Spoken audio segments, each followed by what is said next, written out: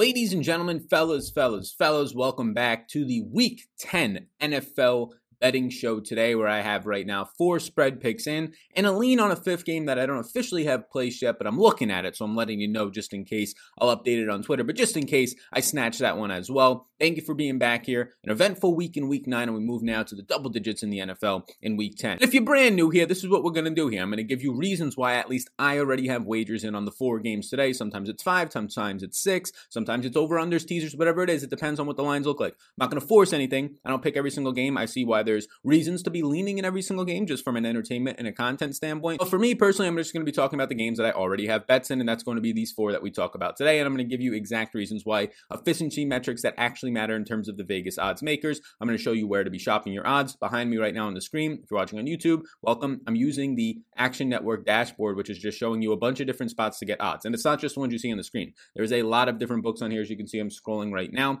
And what this means is just you're shopping your odds. Now, if you watch my content often, or if you're a sports bettor, you understand that shopping odds means looking for the best price. If you're in Walmart and there's a candle for $10 and then the candle in Target is for $8, you should probably buy the one for $8 if indeed you had the access at your fingertips. If you were shopping online and you have both of them up, it makes a lot more sense to just save the $2. That's basically what you're looking at here. And maybe on a larger scale, if you're betting more than $8 to $10 on a game, if you're betting $100 on a game, well, that's a difference of about $20 that you're saving just by choosing a separate line where you can get an extra point or two. And not even just a point, the real money comes in savings depending on the VIG. You can see the VIG minus 110 on some of these lines. There's minus 120, minus 106, plus 100 on some of these lines. So you can see there's a huge difference there. If you're betting plus 100 and $100 on it, bam, you just got $100 back. If you're betting minus 110 on one of these lines and you're betting $100, you're going to get less than $100 back, around that $90 mark, $95 mark, depending on the exact VIG on the line. So shopping your lines is going to be extremely important. And you can see the sponsor of the show above my head today, Vigit. Vigit is just a social media for sports bettors right now. They have a free sports book within that, as well as where you can use your VIG coins in there and have, one of my friends actually just sent in our group message,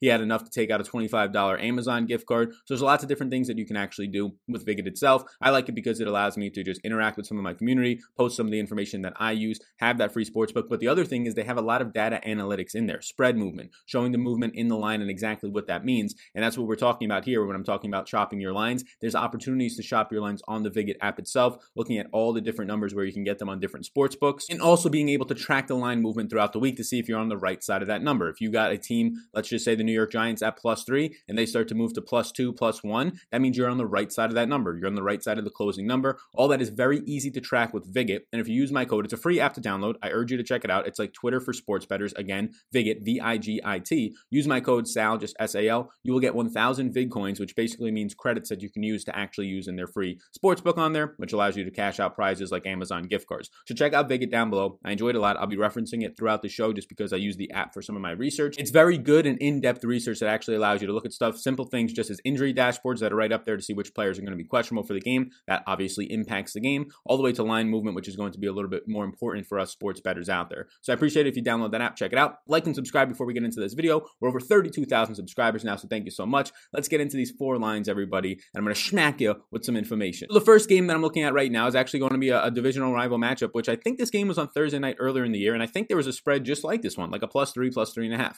Now, I got it when it first opened at +3. It's still out there at +3.5 as of my recording of this right now on Tuesday morning. It'll be out pretty shortly after I record this. On FanDuel, there's still a +3.5. If you want to get it where I got it, that's where I got it right now. So +3.5, I'm taking the New York Giants, and let me tell you why. So right now, the New York Giants are 6-2 versus spread this year, while the Eagles are 3-5. So what do those numbers mean, right? They're just trends for the most part. It's not as much indicative of what's going to happen in this game, but it lets you know that Vegas has been overvaluing or undervaluing a team. The Giants being 6-2 against the spread means that they're being undervalued so far this season through 8 games. And the opposite side for the Eagles being 3-5 against the spread means they're being overvalued in their games just on like a very high look. But now let's dig down deeper into that. The Eagles rank 28th in yards per play this year, while the Giants rank 30th. And the Washington Redskins are also in the bottom 5 in that department. Cowboys slightly above it, but continue to trend downward over the last 5 games. The entire NFC East is going to be in the bottom 5 in yards per play per game. Not great offenses. But here's the thing where the Eagles start to look a little bit better, and obviously why they're favorites. Their defense is number 4 in yards per play allowed, so a very good defense overall, but the Giants are still pretty good. Top half of the league in yards per play allowed and number 15 overall, so that's good to see, and they get even better in specific areas as well.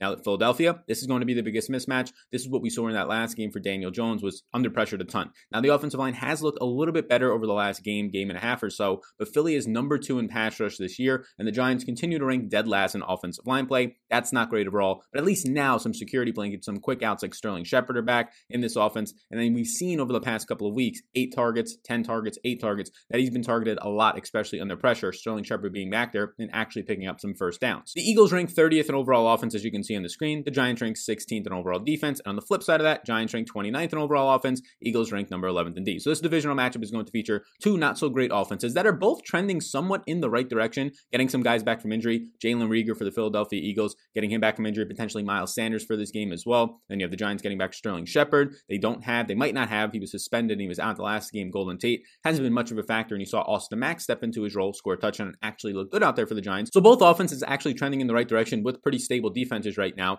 This is a spot where I think is going to also be important in terms of being on the side of the Giants in this one right now. 2 things. Number 1, you're going to have the Giants being number 2 in run defense this year, very good run defense, and the Eagles are number 15 overall in run offense. So the Eagles are going to get there on pass rush. If the Giants can stop throwing and force Carson Wentz to throw a ton, that can be an advantage for them in this game, where the Eagles, yes, they have Jalen Reagor still in this game, but outside of that, not the greatest of passing weapons. Both tight ends does not look like, as of right now, at least Goddard's going to return this week. Greg Ward is probably not scaring anybody, and when you can put James Bradbury on maybe Jalen Reagor, it's easier to defend the pass. Here's another big thing. We know that Joe Judge is all about the fundamentals. You talk about him harping over players not diving on a ball. I mean, this is going to be a very good head coach, in my opinion, or at least some sort of a coach, because how fixated he is with the attention of detail. The Eagles are -7 in turnover differential this year. That's not good. That's one of the worst teams in the NFL. The Giants are neutral. They're 0. So that means that they've had just as many turnovers as they have gotten back turnovers on defense. I think that's a spot where I'm going to be on the Giants +3.5. Also, just the other huge reason why I get the hook, right? The +3.5, that extra half a point. A lot of games end in a field goal. If this game ends up ending 24-21, we actually win that bet instead of pushing it, or depending on your book, a push could be a loss. So +3.5 on FanDuel as I'm seeing this. If you find the +3s and you only have +3s out there, at least on PointsBet right now, it's +100, so you get plus money on that compared to the other books where it's down to -105 and 110 so far. So that is going to be bet number 1 of week 10, the New York Giants +3.5 versus the Philadelphia Eagles. Let's now move into the second bet as it comes up on the screen right here, the Houston Texans versus the Cleveland Browns. So the Texans are fresh off of a win against the Jacksonville Jaguars, where Jake Luton actually looked pretty good.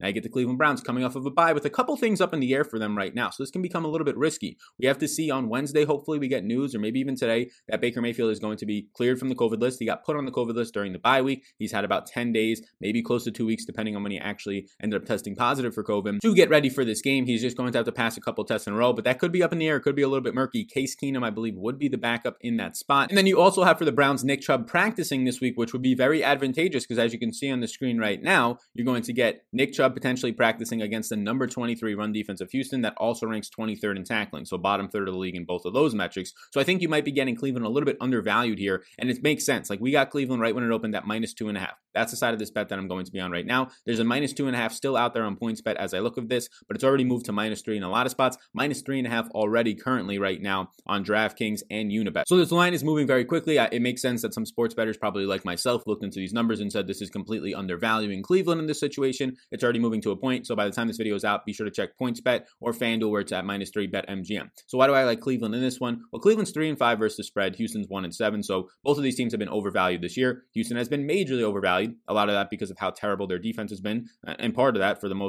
first half of the year from having Bill O'Brien really hurting both sides of the ball, your offense as well. And we've seen how well Watson has played this year, but really after O'Brien has left as well. Cleveland is number 15 in yards per play when Houston is number 5 in that metric. And Watson has been playing his best football potentially ever. 8.8 yards per attempt. That's second in the NFL overall right now, only behind the Minnesota Vikings quarterback and Kirk Cousins. He has a 68.5% completion percentage and 297 yards per game. He has looked very good out there, and his offensive line for now about a year and a half or so has been giving him protection. Now Cleveland on defense, number 13 in yards per play allowed. This is where Houston falls apart. They're 27th. The smaller the number, the better. So top half of the league for Cleveland's defense, and basically bottom 5 in the league close to it for the Houston defense. This is a couple of the metrics, and this is why I have them in bold on the screen right now if you're watching on YouTube. And if you're listening on the podcast, take a couple seconds of your time right now or even after the show, get into a chance to win a $50 giveaway if you leave your Twitter or just a way for me to contact you, an email. If you leave a 5-star rating and review on the Apple Store if you have an Apple device, 5 stars ratings takes about a minute of your time, or the Stitcher Store if you have an Android device. It really does help. We're over like 530 reviews right now, trying to get to 600 maybe by the end of the month, so I appreciate that in advance. So a couple spots that I really like, and this is why I'm going to be on the Cleveland side of it. Outside of getting the nice 2.5 number and beating that field goal -3 number, which is always good to see, Cleveland's number 2 in run blocking and has the number 5 overall run offense. If they get Nick Chubb back, it's even better. If they don't, I'll take Kareem Hunt and his 20-plus touches here against the Houston number 23 run defense and number 23 tackling unit.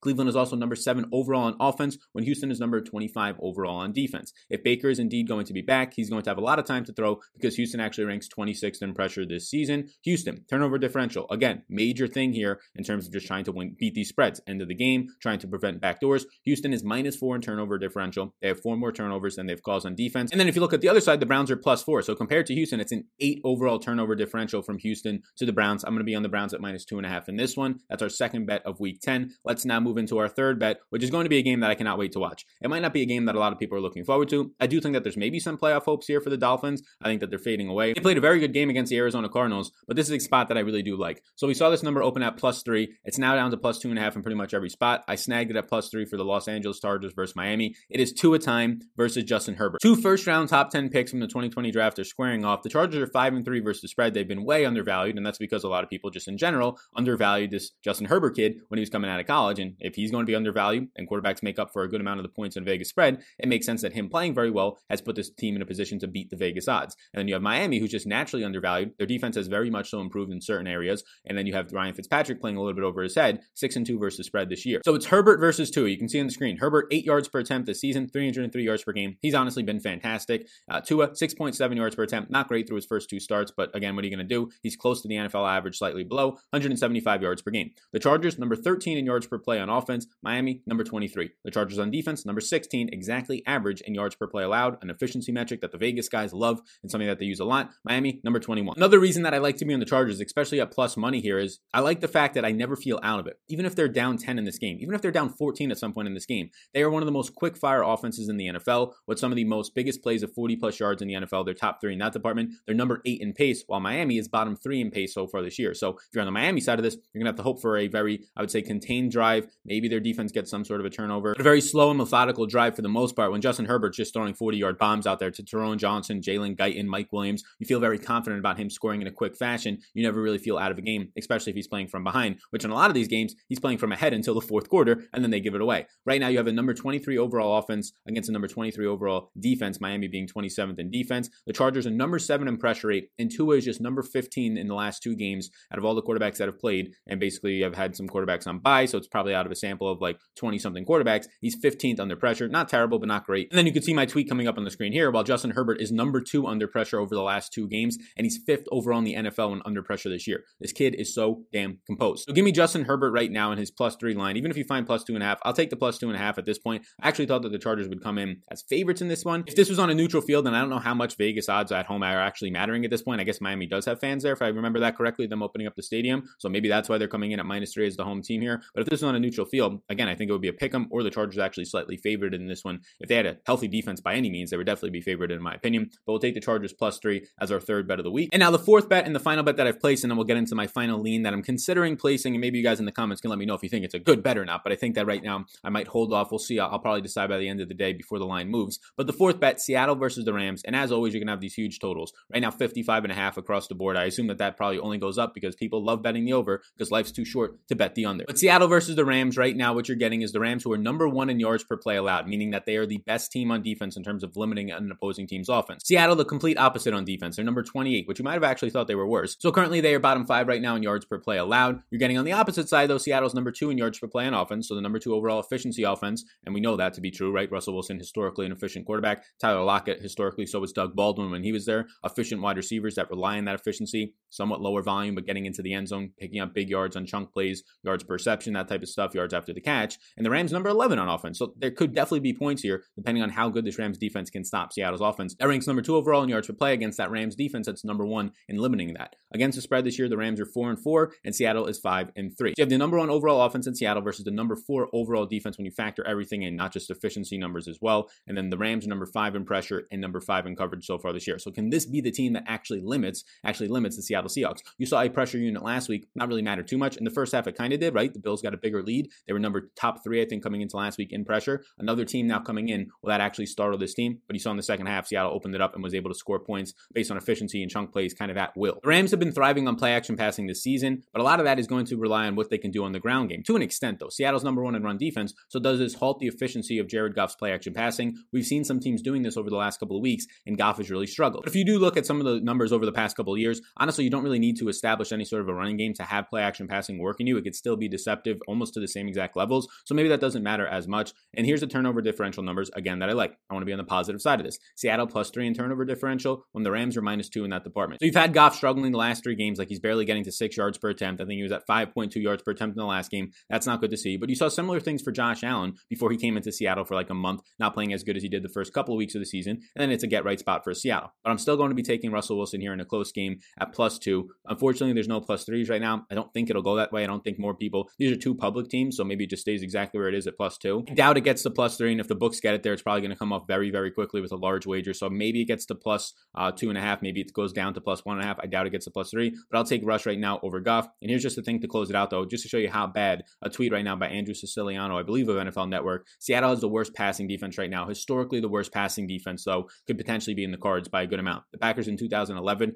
the year after they won the Super Bowl, Aaron Rodgers just going off. I think they went 15-1 that year. They gave up almost 4,800 yards on defense in the passing game. Seattle's on pace to give up almost 5,800, 1,000 more. So that's pretty crazy. Let's finish it up with my lean right now. So the lean's actually going to be Baltimore and the Patriots. We saw the Patriots come from behind with a big win. Cam Newton had a big game. Jacoby Myers continues to play very, very well and kind of solidify himself and maybe earn another type of a contract after this year from the Patriots or whoever else. He's playing very good right now. Maybe the wide receiver that Damiere Byrd was supposed to be, N'Keal Harry was supposed to be. It's just somebody they had all along since the preseason last year balling out. Jacoby Myers actually has gotten more work now with the Patriots. Now, if I'm going to take a side on this one, I would lean Baltimore -7, right? You had Baltimore coming off of a game where they just got beat by the Colts. They did not look good. They have not looked good now for a couple of weeks now. And Lamar Jackson looked honestly bad this year. But you have the Patriots on prime time. It's like the stereotypical cliche. Patriots on prime time, big come from behind game. Everybody loves betting the Patriots in general. Everybody knows Lamar is struggling this year. So do we get a lot of money on the side of the Patriots? That's why I kind of want to wait here. Because you can see that this game opened at -6.5, and the line's kind of all over the place. -7.5 in some spots, staying -6.5. So early on, it seems like the money's moving towards the Ravens,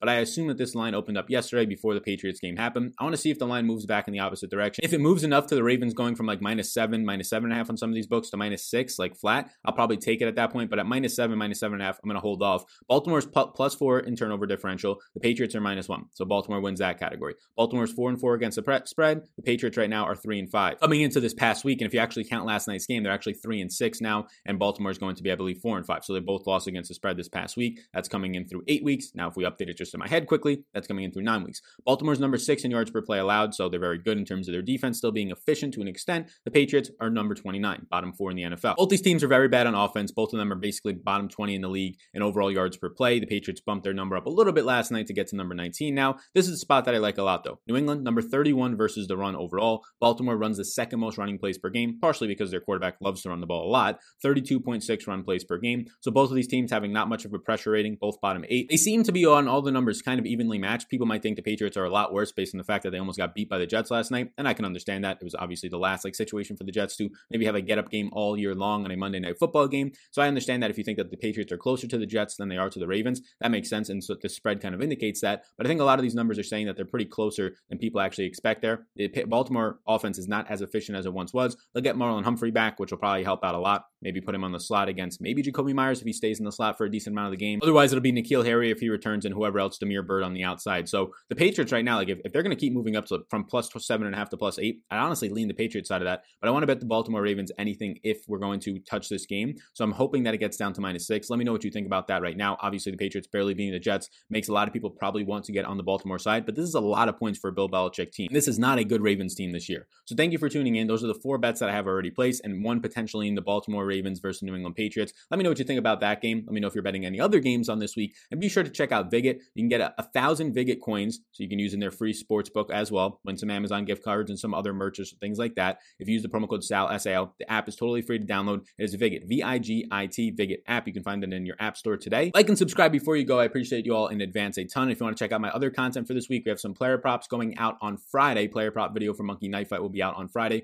so you can check that one out. Goes out around noon Eastern time. Then a bunch of other content on the channel from live streams for daily fantasy sports, fantasy football. Check all that out. Like and subscribe before you go. Thank you very much, and I will see you in the next one.